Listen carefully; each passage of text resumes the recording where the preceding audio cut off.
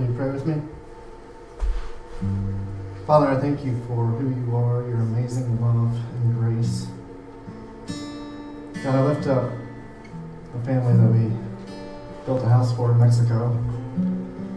Tanya, Jesus, and Ai, and little Jesus. God, I pray that you bless them. God, I thank you for how they blessed us. God, I lift up this time to you, this worship with the beautiful sound in your ear, that our hearts would be fully focused on you and open to receive your word today. And I pray for those who aren't here, the ones who are sick, maybe recovering from surgery. And I pray that you just be with them, bless them, surround them with love and comfort. God, for all of us here, that you would give us the strength to take that next step in following you. Lord, I pray that we can accept the amazing love that you have for us and that we can respond as servants in your kingdom. It's in Jesus' name I pray. Amen. You can have a seat. If you guys would come up and take the offering, we were really blessed by a family in Mexico that we built a house for last week. They were their ability to show love even through the language barrier was beautiful. They hug you, they kiss your face, they weep with joy and gratitude at the things that we did for them. Just an amazing week that we had, and we're each going to share a little bit about a specific person in the family. So some of us will come up and share. Go ahead.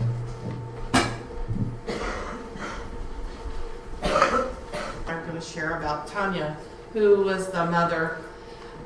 When I look at Tanya, I saw a protective person, hardworking, loving, fun, much laughter and smiles, and most of all, she gave great hugs.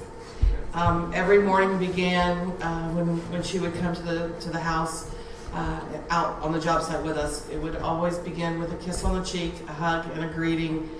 She would say, "Hola, buenos dias." Ask us how our night was. Did we sleep well? And each day basically ended the same way. Always a kiss on the cheek, hug, and well wishes for the night. And always hasta mañana. See you tomorrow.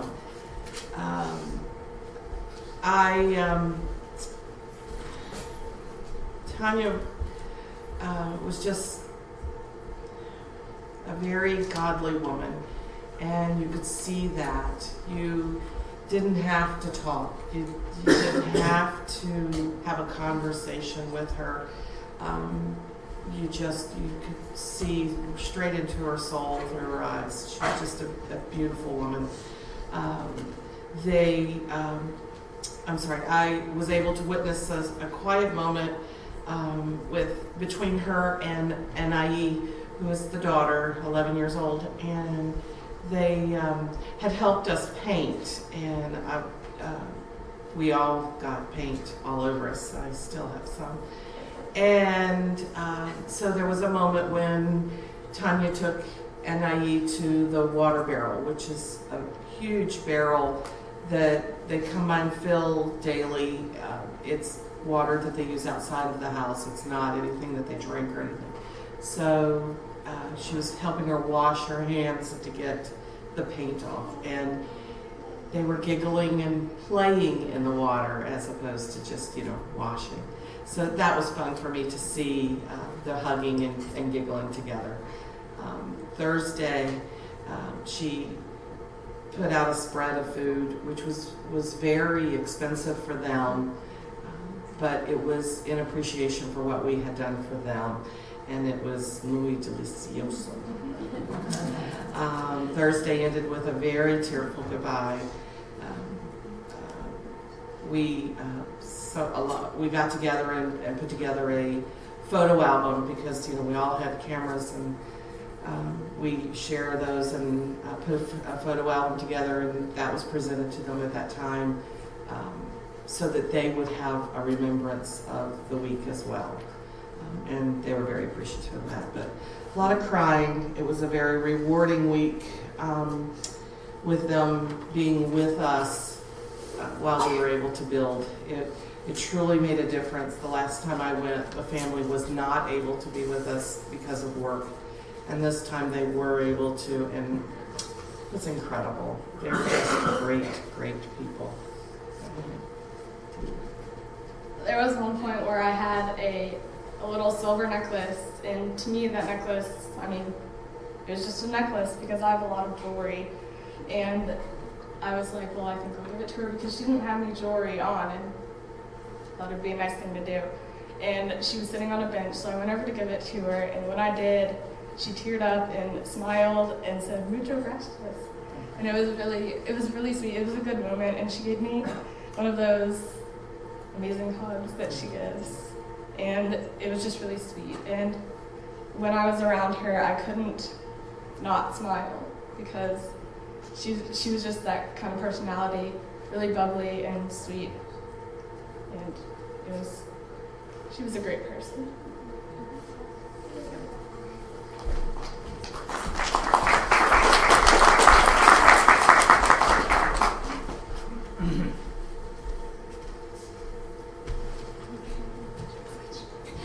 So as Tammy told you, the daughter, Anai, that's who we're going to be talking about this morning, and she is just an amazing, beautiful little girl. She's 11 years old, and she immediately spread her love amongst all of us. I think we're all blessed very much by her and her spirit.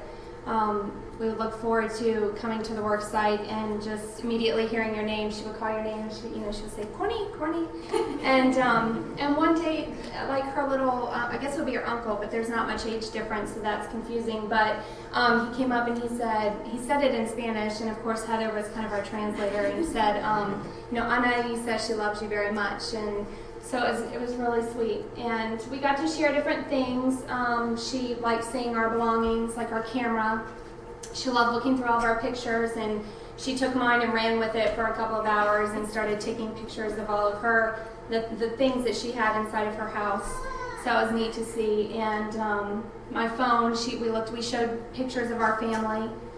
She liked to sing, so she sang to us a couple of church songs, and we all sang Beyonce with her because she loves all the single ladies. And then I showed her Bella singing it, and she was like, "Oh, so that was a connection."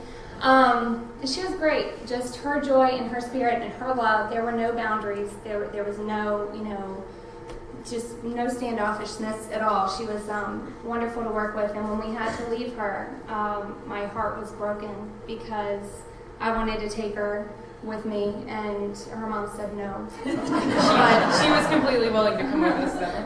she was like, see. But I was happy and like full of joy because we had just built them a home, and just blessed them with that. But yet I'm so sad that I won't see her. Maybe ever again, but hopefully one day. Along with Anai, there was her little brother, Jesus, who wasn't there all the time because he was always causing a mess. But Tanya's siblings, Alexis and Marta, would come along, and they would help out as well. And they were 12 and 14. And then all the little kids from around the area would come and gather too. And so one day we had craft time where they made little prayer boxes. And it was just a simple little craft where they just put different crosses and praying hand stickers all over this box. And it was just so cute. They took like an hour just to put these stickers on them, and they kept grabbing handfuls to put more in their little box. And then we had gotten them a soccer ball, and while we were out playing soccer, they wouldn't let go of their little boxes. They wouldn't set them down for a second. And it was just precious. And we had our foreman translate the verse that was on the top for them so that they knew what it said. And we also did that same craft at the orphanage that we went to on Friday. And just to see all of their faces. We have so much here, and they have so little there, but they have more love than you could ever imagine. And just like one smile. It's I don't know. There's no words to describe it. Annie came up to me and said, she just grabbed me, hugged me tight, and said, "Love you." And so she does, and we love her too.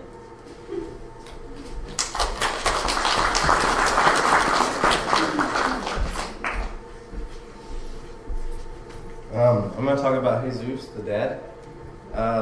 The day we got down there Saturday, we got to meet all the whole family at camp, and he was really quiet. He just kind of stayed in the back and just didn't talk very much. But Monday when we started building the house, he got out there, but he got a hammer and he just started helping us put the frame of the house up, and you could just see the sense of pride in his face that he was helping us build his house. And as the week went on, the smile on his face just got bigger and bigger and bigger.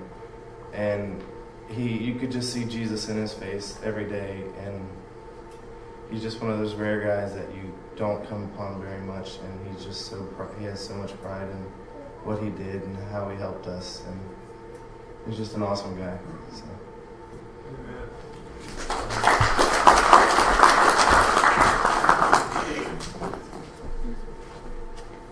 I'm Dean. I'm the last minute transplant. I'm Sherry's brother, Aaron's dad.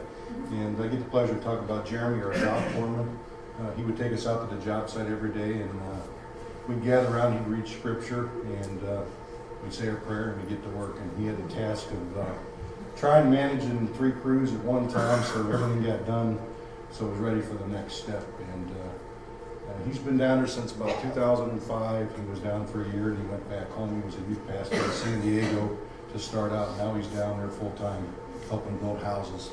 And they build, for 6 or 7 weeks, they're building 8 to 9 houses a week. So you can imagine trying to, keep your spirits up as you're juggling, each week 12 or 13 new people coming in trying to get a house built. He did a fine job. And he actually gave everybody nicknames down there. Bradley was no longer Bradley. He said, "You don't look like a Bradley, you look like a Stanley." So he was Stanley for all week till Thursday morning. So, but we had a good time, and he just asked everybody to keep praying for them down there so that they can continue to do the work that they're trying to do.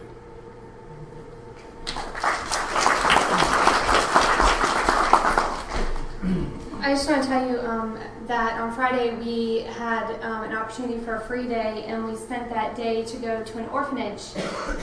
We had the connection 2 years ago with our foreman on one of the homes, and they work full-time now at this orphanage. And so we went where they have 39 children, ages 3 to 17, and she explained a little bit on the way. I asked her, how the kids become a part of the program. Most of the children there have been sexually abused, or their families can't take care of them. There was a mother of 3 who couldn't make it, and she said, "I can't take care of my kids," and so she dropped them off.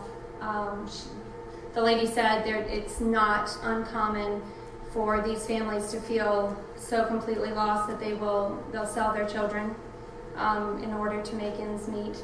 And so we went to the orphanage, and where's a safe haven for these children to be. They have a playground, they have a few things, but there is not much there, and they are bored. So we got there, and our boys played soccer with those boys and got whooped pretty bad, like 8-2 or something. So they've been practicing. You guys need a little more practice. But the girls were inside doing crafts, and then the boys came in and did crafts, and then we just had a little bit of a circle time and sang songs. They sang some in Spanish as well. And then we played a game with them afterwards. And we only spent a couple of hours there, but you could see the joy in their faces and how just grateful they were for being able to just spend their time with other people and just have other people come in and care about them. So, thank you.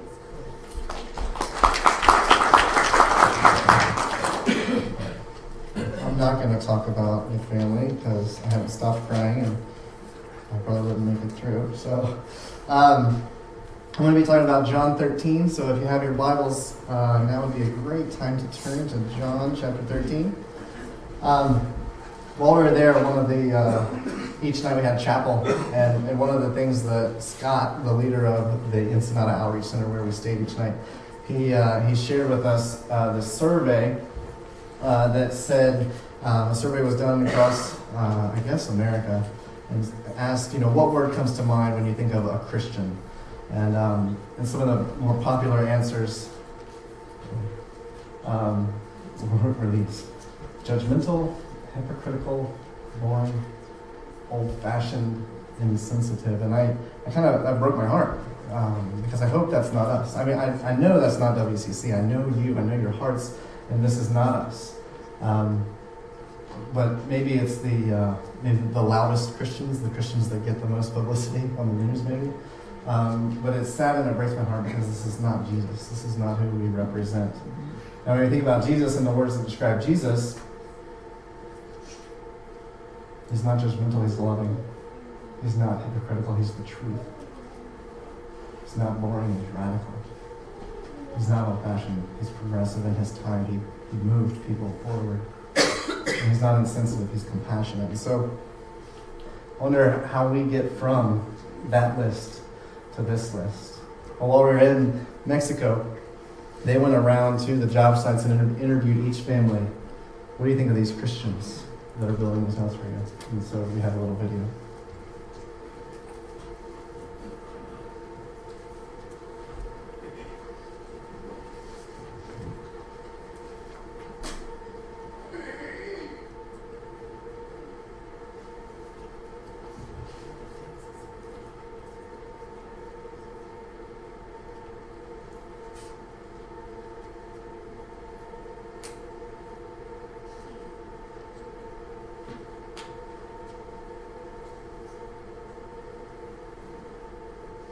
No, pues que son muy alegres y amables y trabajadores.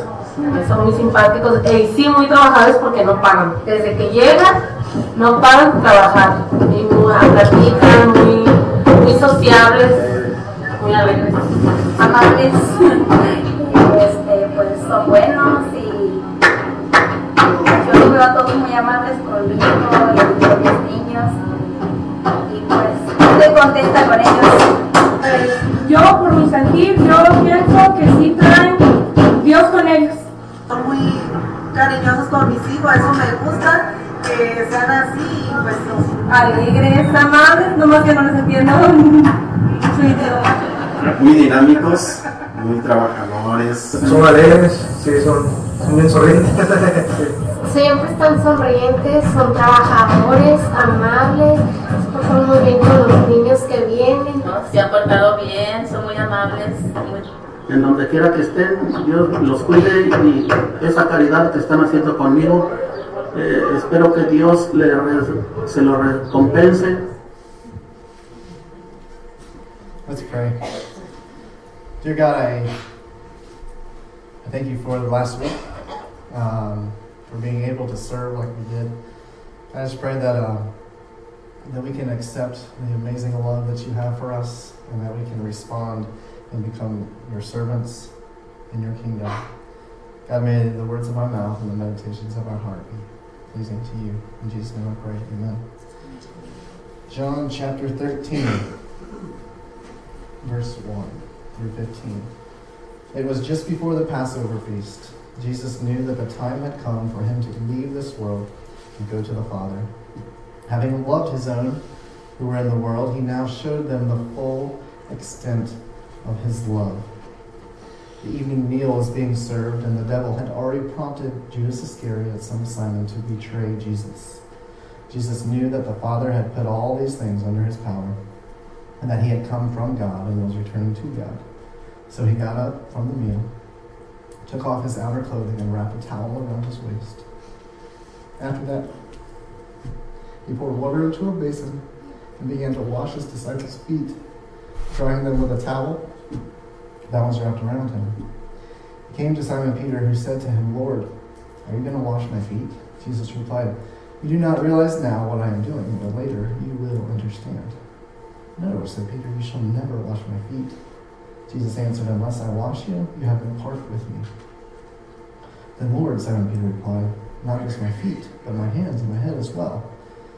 Jesus answered, "A person who has had a bath needs only to wash his feet. His whole body is clean, and you are clean, though not every one of you." For he knew that he was going to betray him, and that was why he said not everyone was clean. When he had finished washing their feet, he put on his clothes and returned to his place. Do you understand what I have done for you? He asked them. You call me teacher and Lord, and rightly so, for that is what I am. Now that I, your Lord and teacher, have washed your feet, you also should wash one another's feet. I have set an example for you that you should do as I have done for you. Now the story of the feet washing has traditionally been understood in reference to that last verse, verse 15. I have set an example for you that you should do for one another. And so it's known as a model verse. It's something that Jesus modeled for us, and we also should do. Now, this was done on the night where we get communion from. Jesus celebrated communion that night, and that's why we do communion. He told us to. All right. He also told us to wash people's feet. And we don't wash people's feet when we do communion. I don't know why that is. Why don't we do that? But that's not really the point. We're not really supposed to wash people's feet. The point is service, right? That's not a literal. You're supposed to wash people's feet every time you take communion. It's service. So we don't wash people's feet when we take communion, but we are doing service all the time for Jesus. And so that's the point, being in service to Jesus.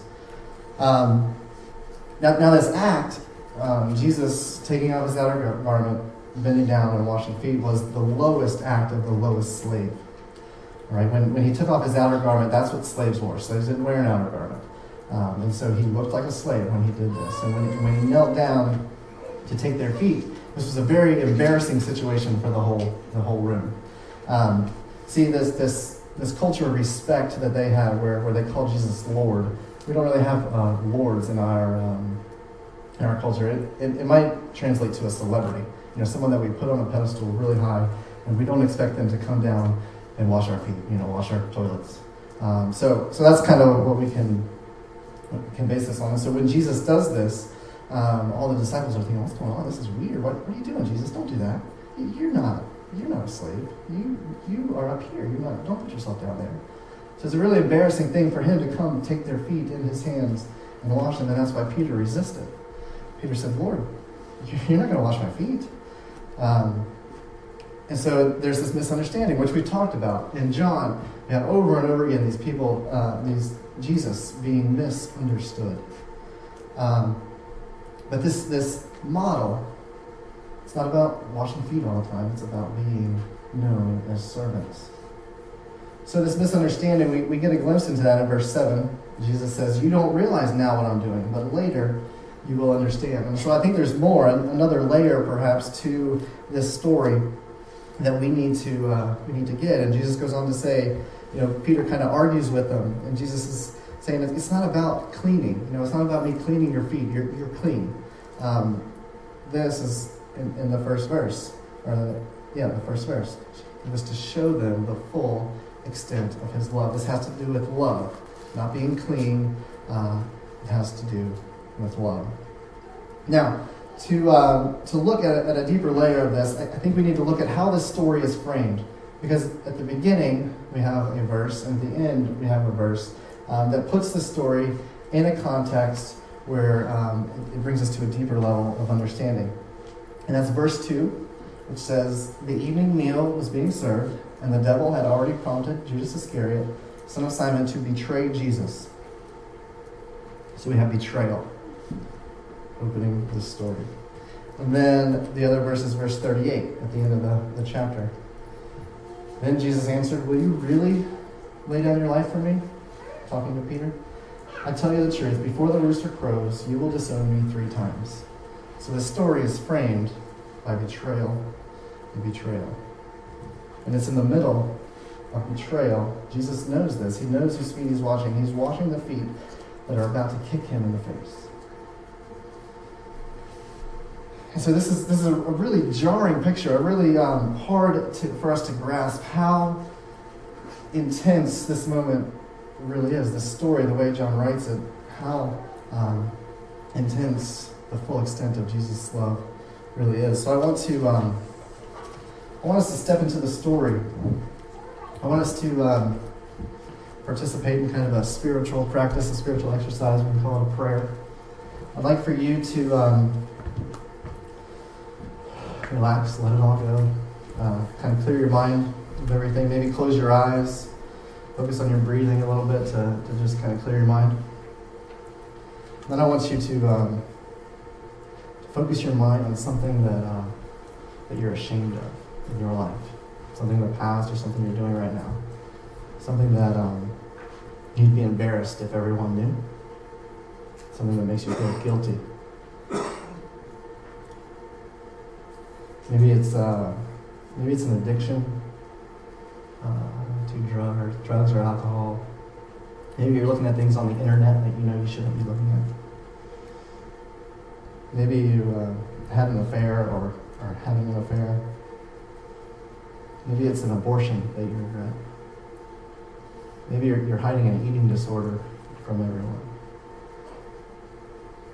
Whatever it is, let it come to the front of your mind. It's not comfortable. You're going to squirm. You're not going to want to do this exercise, but kind of focus on this thing. Maybe it's something a little more subtle, like you don't control your anger well. Maybe you're abusive to those you love the most. Maybe it's something like you lie to get ahead, or you're unethical with the way you handle money. Maybe you're controlling. Maybe you're ashamed or feel guilty about the way you treat your kids or your spouse, or kids the way you treat your parents. Or maybe it's something as simple as feel guilty for not serving enough.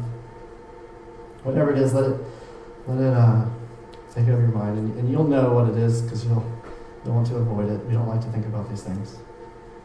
And let it manifest itself physically. You know, that pain in your gut, or maybe it affects your breathing, or your face turns to a frown, or wrinkle your forehead. We don't like to think about this. Okay, and you're there in your deepest guilt, your deepest shame, the ugliest parts of you. Then, in that shame, in that feeling where you're at right now, I want you to imagine Jesus, the infinite creator of the universe, removing his outer garment, taking on the appearance of a slave, bending down, removing your shoes, massaging your feet with warm water. It's not about being clean. This is the full extent of his love, a love so immense that no betrayal can stand in its way.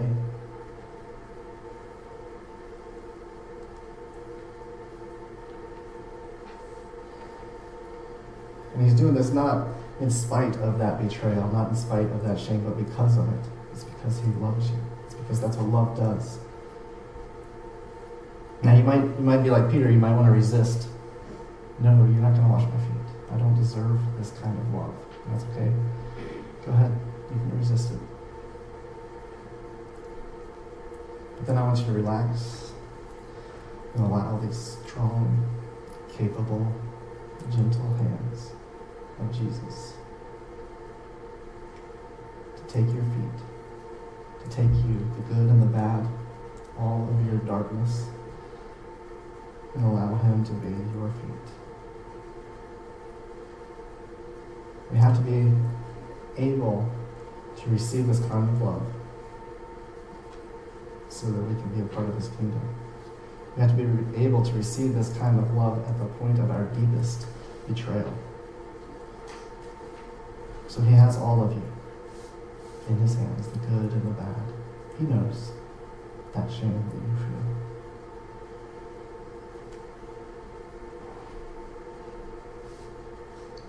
And he loves you. This is the full extent of his love. Now the question is, can you accept that? Do you have the courage to accept that kind of love? And then, how will you respond to that amazing love? I hope that you do accept that love. I hope that you do realize that even in the face of betrayal, Jesus knelt down and washed his disciples' feet. And I hope that we are following Jesus. We are his disciples, and I hope that we respond to that kind of love by removing whatever it is, whatever outer garment that is that you're wearing that's keeping you from being a servant. Whatever the pride of not being able to serve the least of these, the things that get in our way, maybe it's material possessions or whatever it is in your life, you need to take off that outer garment. You need to bend down, and you need to be willing to wash feet. So we're going to stand, and this is a time that we make a decision in our service. There's usually three things that people come forward for. It's either to accept Jesus for the first time, and if you haven't done that, we can talk about what's all involved there. We believe in baptism, so when you accept Jesus, you are baptized into him for the forgiveness of your sins and the gift of the Holy Spirit, and you're brought up to live a new life, just like his death, burial, and resurrection. Another reason people come up is maybe you are a Christian and you've wandered away. You haven't been serving. You haven't been living the life he's called you to, and you can come up to rededicate your life, and we can surround you and help you get back on that track. Another way is you're a Christian and you've been on this journey alone and you need a family. And we at Williamsburg Christian Church would love to welcome you into the family. We need you, and you need us. So those are three things that people normally come forward for. You can also come forward for prayer or just to talk about things. If you need someone to talk to, you can talk to me or one of the elders, and we can journey with you. So now is your time to make that decision. So come as we sing.